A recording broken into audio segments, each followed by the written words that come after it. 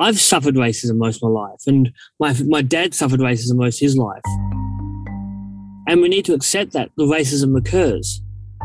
Claire G. Coleman is a proud Noongar woman and a writer.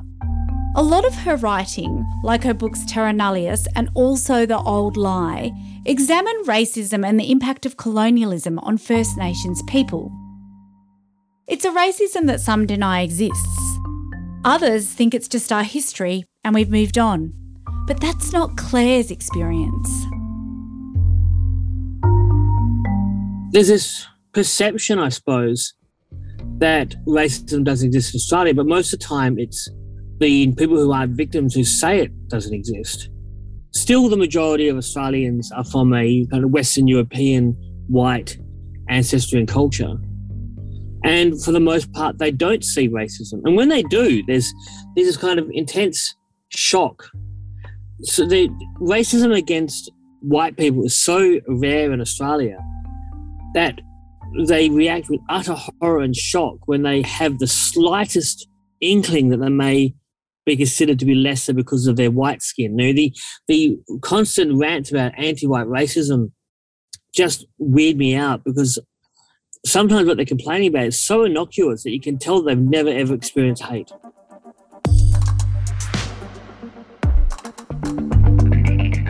How are you hearing this? No doubt your own life experience will make you react to Claire's words in different ways. This might really speak to you because you've been copying racism or microaggressions your whole life as well. Or maybe racism is alien to you. You never see it or hear it because most people in your community come from the same background as you. There are two broad statements that I've heard in public discourse over the years. One is that Australia is a racist country. The other is that Australia is not a racist country. Well, they can't both be right. There has been an underlying portion of our society that had always had strong negative views about people who come from different countries. In particular, if they're not Europeans, white, if they're not perhaps English-speaking background. And that proportion of 7 to 8% remained constant. Professor Fethi Mansouri is the director of the Alfred Deakin Institute for Citizenship and Globalisation at Deakin Uni, and also UNESCO Chair on Cultural Diversity and Social Justice. He's also a Fellow of the Academy of the Social Sciences in Australia. Fethi knows this figure from looking at data sets in various studies and the Australian Bureau of Statistics. So according to this research, Australia has always had around 8 to 10% of people who hold negative views about non-white migrants. You would think that over time, with the adoption of multiculturalism, which is a very progressive kind of policy in terms of integrating migrants, you would think that following the 70s and the 80s, we'll start to see that kind of that figure that start reducing. Unfortunately, what happened is in the 90s, in particular late 90s and the 2000s and after, we've seen a pickup in that proportion of people who held strong negative views about diversity, multiculturalism, etc. And now we are talking really 15 to 20%. Wow, so it's almost doubled. It's almost doubled. Also, you need to look at the context on why things like this happen. This is Seriously Social. I'm Ginger Gorman. And that's what we're looking at today, the context of racism in Australia and why it's on the rise.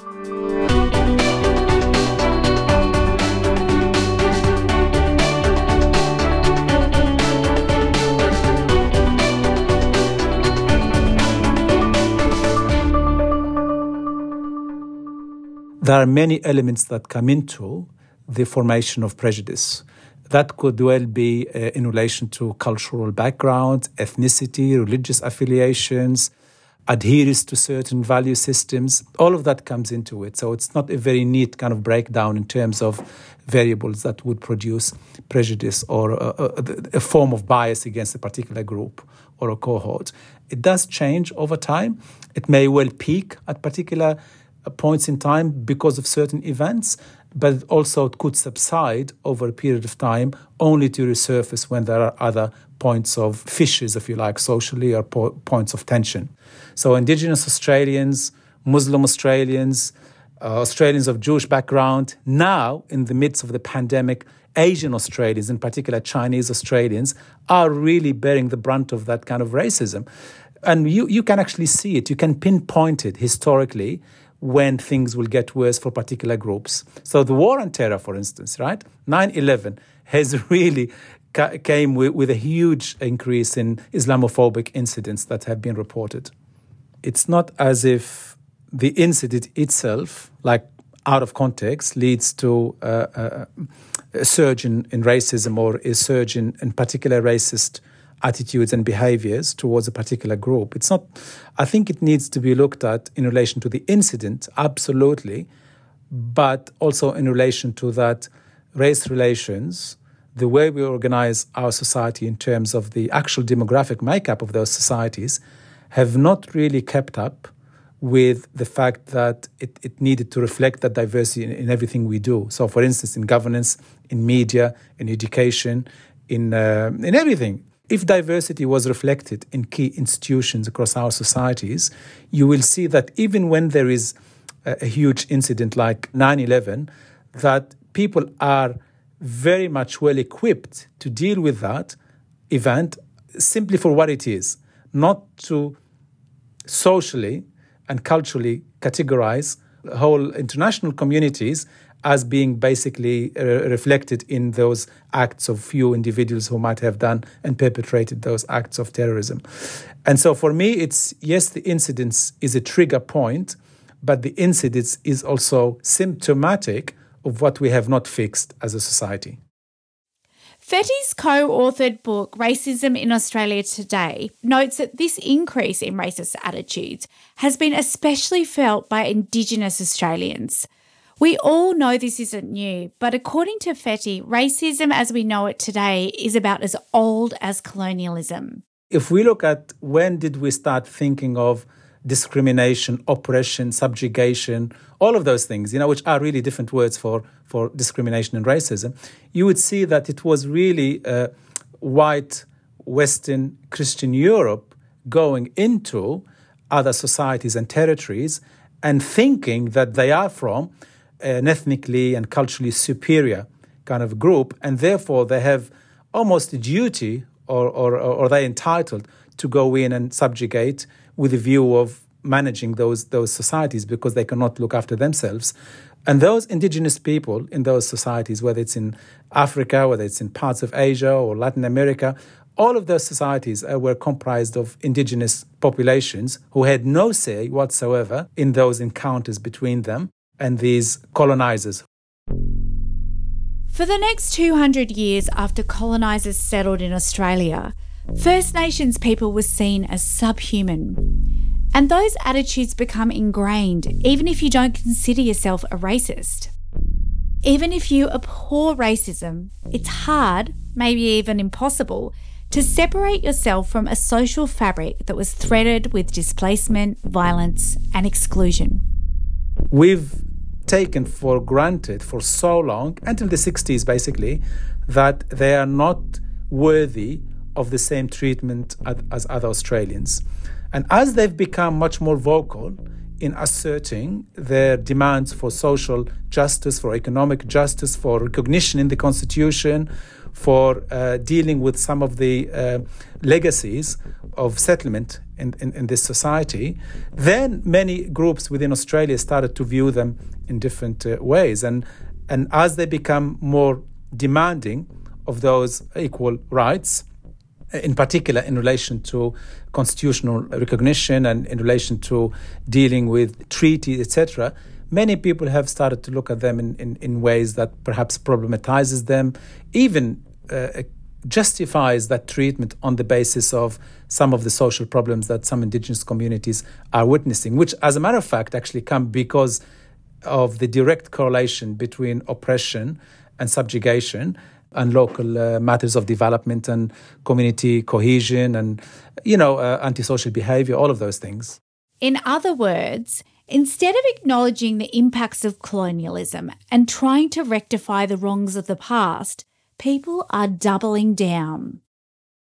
So Indigenous Australians are, as a matter of fact, a very good illustrative example of what happens when an ideology built upon a notion of superiority, of knowing you better than you know yourself, comes into play as a praxis, not just as a thought, as ideology, but becomes a basis of practical engagement. So how does this racism play out for people like Claire G. Coleman? The fact of the matter is that growing up with racism as a child and with my family suffering racism, it taught me that I was somehow lesser and that if I wanted to be seen as equal to anybody else, I'd have to work really hard. My dad has worked harder than almost anyone I know. And my dad's darker than me. And he has experienced more racism than I have because he's darker. But he's also worked harder than any of his colleagues in order to get a decent job. It's slightly low-level traumatizing to know that you and your family are seen as lesser because of your ancestry. There's a lot to unpack there, but one thing Claire said really sticks out for me, and that's how the shade of your skin can change the shade of racism that you experience. To an extent, I'm, I suppose, white passing to a degree, and people's opinion, some people see me as quite Aboriginal and other people see me as essentially appearing white. And of course, this creates problems because the people who consider me quite Aboriginal don't think I'm equal to them, and the people who see me as looking white don't think I should get any of the support networks or anything that Aboriginal people receive, which isn't that much, but they believe I shouldn't be able to call myself Aboriginal. This brings us to the tussle that exists between the colonial idea of what it means to be black and the cultural reality that being BLAK black is not really about colour. Claire has written a lot about the idea of being too white, in inverted commas. It's actually really strange. It's hard to unpack this particular concept because it was actually white Australian culture that, in order to protect whiteness, came up with the one drop rule. The one drop rule meaning that anyone who had even one ancestor that could be found who was not white, that person wouldn't be considered white, so they could protect whiteness. And that was a rule that was instigated in Australia back in the 19th century in the White Australia policy. And by that policy, of course, I'm not white because I have got more than one drop of Aboriginal blood. But on the other hand, there's this perception in Australia that Aboriginal people are given special treatment and special resources just because we're Aboriginal.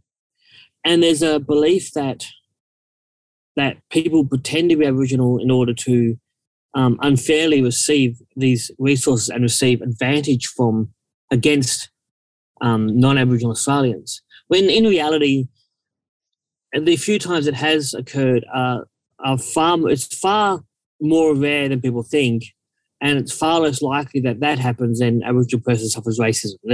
That's just a simple fact. Aboriginal person is more likely to suffer workplace discrimination and not get a decent job than a white person to pretend to be Aboriginal to get an Aboriginal identified position. And also, I think in Australia there's this perception that Aboriginal people fit a certain stereotype, which is dark-skinned, uneducated, spiritual rather than material, living in a desert community and not entering the capital cities. That perception is patently false. Although the common perception of Aboriginal people is dark-skinned people living in Aboriginal communities, in reality, the majority of Aboriginal people actually live in Melbourne and Sydney and Adelaide.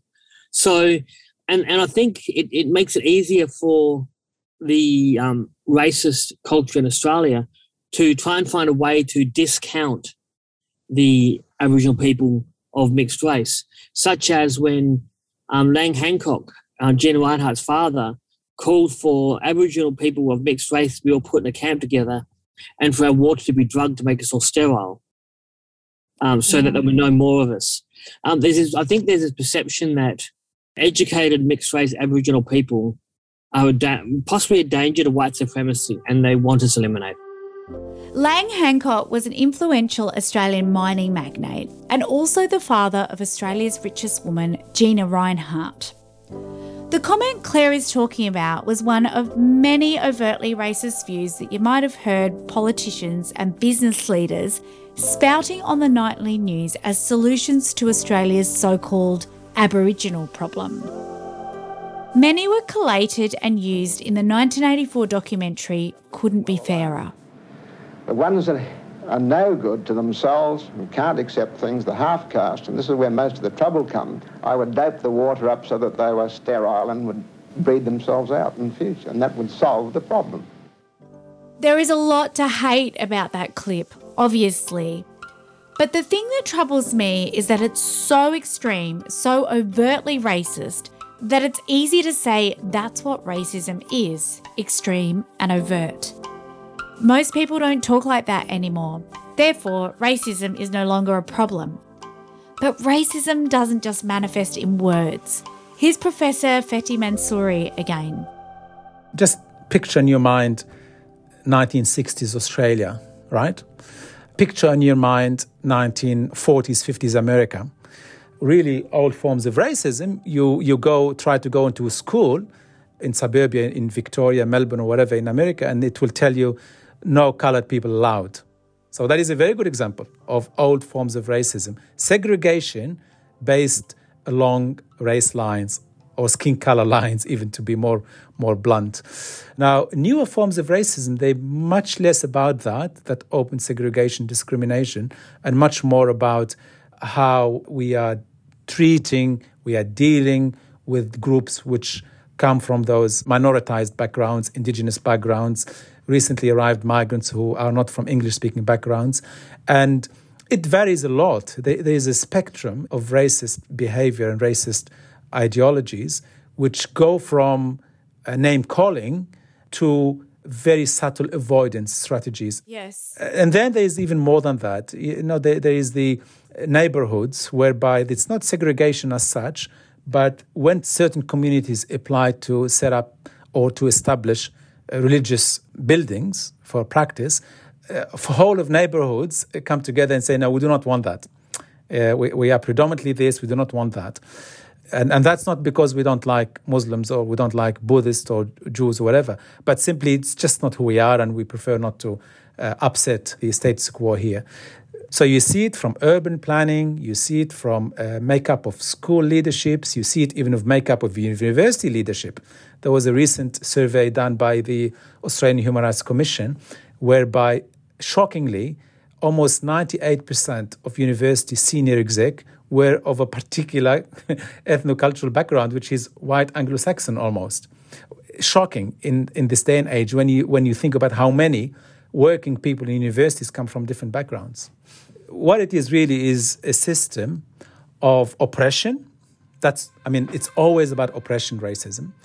It's about conveying an ideology, a belief that some social groups are inherently superior to other social groups on the basis of cultural, ethnic, religious background. Yeah. So it's that systematic belief that there is a hierarchy, if you like, of different groups, and that one group is better than the others, and therefore that group is entitled to a preferential treatment. Why does it matter that we talk about and think about racism and work towards trying to reduce and get rid of it in society? It matters for so many reasons. There should not be, now, even before or in the future, there should not be a basis for any system, whether it's system dealing with institutional arrangements, that is citizenship, for instance, the provision of judicial justice, a system that deals with economic distribution of resources, interpersonal even relationships. There really should be no basis for any system that would take as part of its core assumptions that there's a hierarchy whereby someone, by right of birth, has a better set of features that will entitle them to a differential treatment. That goes against all the beliefs around social justice. If we don't do that, what we'll end up with is that a significant proportions of our communities and societies are basically hampered and constrained and not allowed to achieve their full potential. and not allowed to make the contributions they can make to society. And so there's a loss to society, as a matter of fact, not just a loss to those individuals impacted by racism, but to all of us as a society as a result of perpetuating an enduring system of structural inequality and oppression. Claire talked anecdotally about the traumatising effect of growing up with racism. What does the research tell us about the impact of racism on kids? In 2009, Fetty led a study with the Foundation of Young Australians and Deakin University that examined this with over 800 young Australians from across the country. School dropout and social disengagement were impacts, but the most frequently recorded impacts resulting from the experience of racist behaviour were feeling angry and frustrated and feelings of not belonging to the local community. Many of them talked specifically about the mental burden of experiencing racism, in particular in formal institutional settings like in schools, and the difficulties they had in even talking about it, reporting it to teachers and to school leaders. In that study, the proportion of people who said we at least experienced racism once over the last year or so was extremely high. Over 70%. That is an extremely high number. It's incredible, isn't it? And then you've not just got health and mental health impacts. Presumably there's a massive economic cost to this, Fetty. Absolutely. And actually, one of my colleagues who was co-author of this book, Emmanuel Elias, his whole doctoral research was on looking at the economic cost of racism. Really, for Australia, it's in the billions of dollars. Why it's billions of dollars? Because lost productivity. When people are not mentally well, when they're suffering as a result of racism, even if they turn up to work, productivity will be diminished. But in many cases, they cannot even turn up to work because they are not able to go and engage. And you can add to that other lost productivity in relation to education, how education is impacted negatively by racism. And you look at careers and career pathways which are detrimentally impacted. But when you really quantify all of that economically, in terms of what we lose as a society, it's unmeasurable in many ways. But if you want to measure it, it will be in the billions of dollars. I can assure you of that. After our interview, Fetty sent me information on the estimated figure on lost productivity linked to the health impacts of racism, measured in GDP terms. His colleague and co-lead author, Emmanuel Elias, is the expert in this, and the reported economic cost of the experience of racial discrimination ranges between $21.1 and $54.7 billion. Look, the truth is I actually find it really depressing that we have to make an argument in dollar figures to make folks pay attention. Stepping back to the impacts of racism on young people, when it comes to reducing the problem, schools and education are great places to begin undoing some of this damage. If you take racism and boil it down to its attendant elements, every single one of us, no matter the colour of our skin or our gender identity, we all have biases. You probably know Mark Fennell from a bunch of documentaries on SBS and ABC, and also his podcasts like Stuff the British Stole. There is all sort of arguments why evolutionarily people have used stereotypes, and things like that. But at its core, we all kind of form quick snap stereotype judgments on different people. Those eventually sort of calcify into biases. And when you start making decisions on them, they turn into prejudices. And when it gets out of hand, that's your capital R racism. This is the idea that motivated Mark to take on the ABC TV project, The School That Tried to End Racism. The show explored a primary school-based program aimed at arming kids with the ability to identify racial bias and make positive changes. The thing is, when you say the word racism, or you call somebody racist, or you say, hey, that thing you did I think is racist, let me tell you, you're not going to get a good reaction from that person. It never works because everybody, and this doesn't matter the colour of your skin, because certainly white people do not have the monopoly on racism, right? The moment you accuse somebody of that, they fall into a defensive mode, no matter how nice they are as a person. So I find that moment very hard to navigate, right? So it's actually the thing that struck me about it is like, okay, if we can roll back from that point, if we start to be aware of how we form stereotypes and how those things turn into biases and how that turns into prejudice, if we can start to kind of get some literacy around that and identify it, there's a lot of things that we could stop before they turn into racism. No one's suggesting it's insolvable in its entirety, but if we start to be cognizant of how those ideas form and we start to give kids tools for how to identify it in a way that is constructive, in a way that is restorative, in a way that brings everyone along for the ride, then it becomes a solvable problem. Mark says the project is about first understanding ourselves. No matter where we are on that spectrum of, privilege and race and all those other things that we like to categorize people with, it's about working out where are we within that and what's the baggage we carry out into the world. But here's what Mark didn't expect from the project. Well, there's a few things I didn't expect. Was how game the kids were. You hear all the time about kids' brains just being like geared for knowledge and absorbing information. But sometimes when you're presented with it en masse, staring in front of a primary school, I was like, oh, you're so ready for this. And these weren't just the gifted kids, right? It's actually quite a good cross-section of kids from across the academic spectrum. And they were so ready to absorb it and challenge ideas and engage on it. And I thought that was really impressive. Oh, Mark, I cried through the whole thing. I just found it so profound. The realizations that they were having about themselves and their identities and each other, and the kindness that was coming out in them. Like it sounds simplistic, but it was absolutely profound. Like I was in floods of tears. I have to throw in a kind of firebomb here though.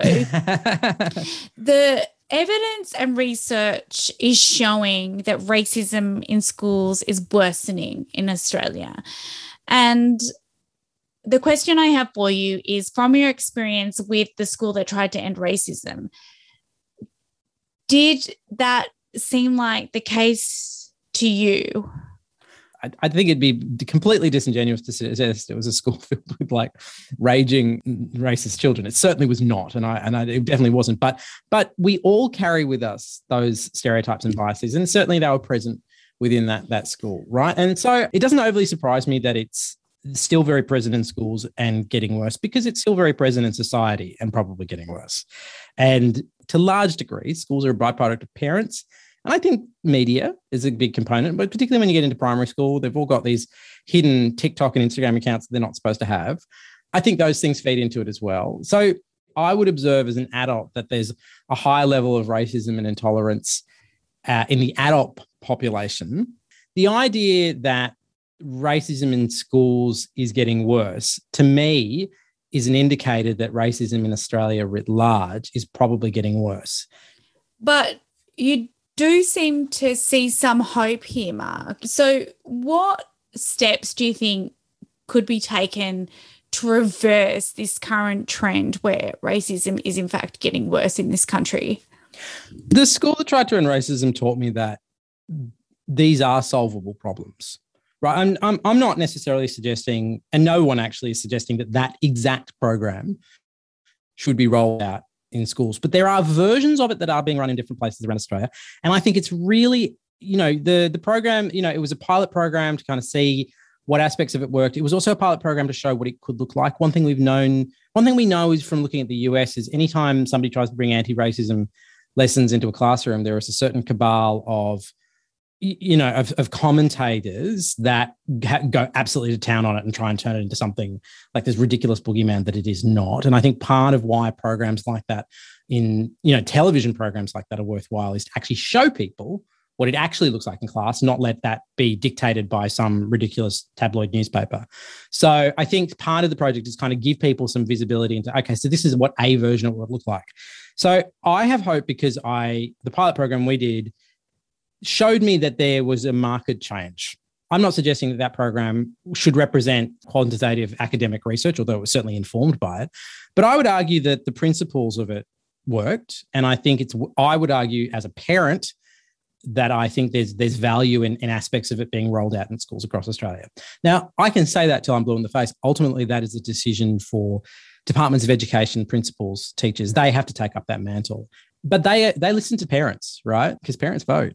And I was inundated with parents and families that watched together. And I think I would just say, if you think it will work for your kids, if you think it would work in your school community, now's the time to start talking to teachers. Now's the time to start talking to principals, and now's the time to start talking to departments of education or ministers for education.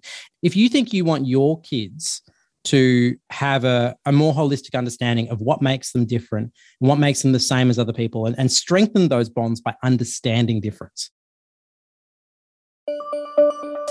For what it's worth, Professor Fethi Mansouri doesn't think Australia is a racist society.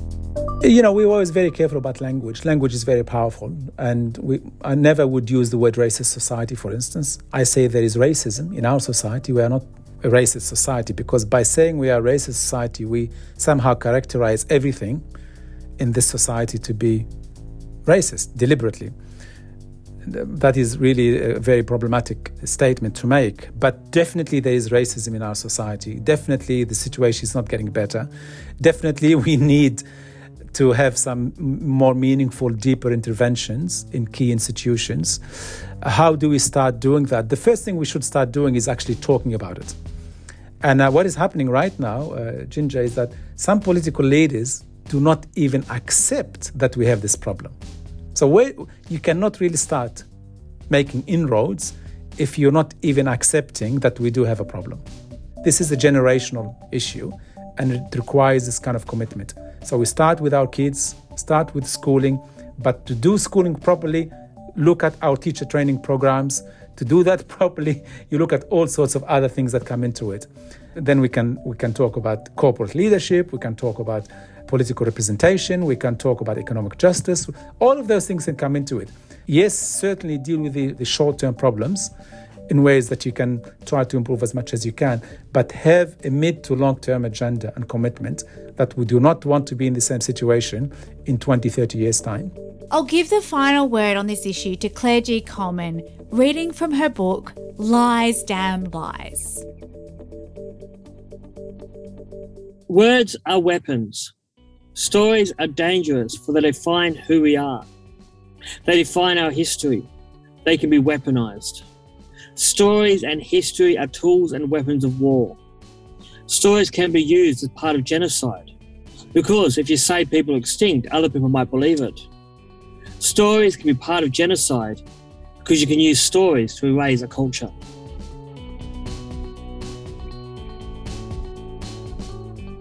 Thanks for listening to Seriously Social. I'm Ginger Gorman. And if you're enjoying the podcast, one of the best ways to support us is to subscribe. And if you listen through Apple Podcasts, drop a review in there for us as well. We love reading them and it helps other people find us. Seriously Social is produced by Kim Lester, engineered by Mark Gargledonk, aka Baldy, and executive produced by Sue White and Bonnie Johnson. It's an initiative of the Academy of the Social Sciences in Australia. Next time, from It's Time to Yes We Can. The rise of the campaign speech and the inspiring words that stay with us long after they are first spoken. See you next time.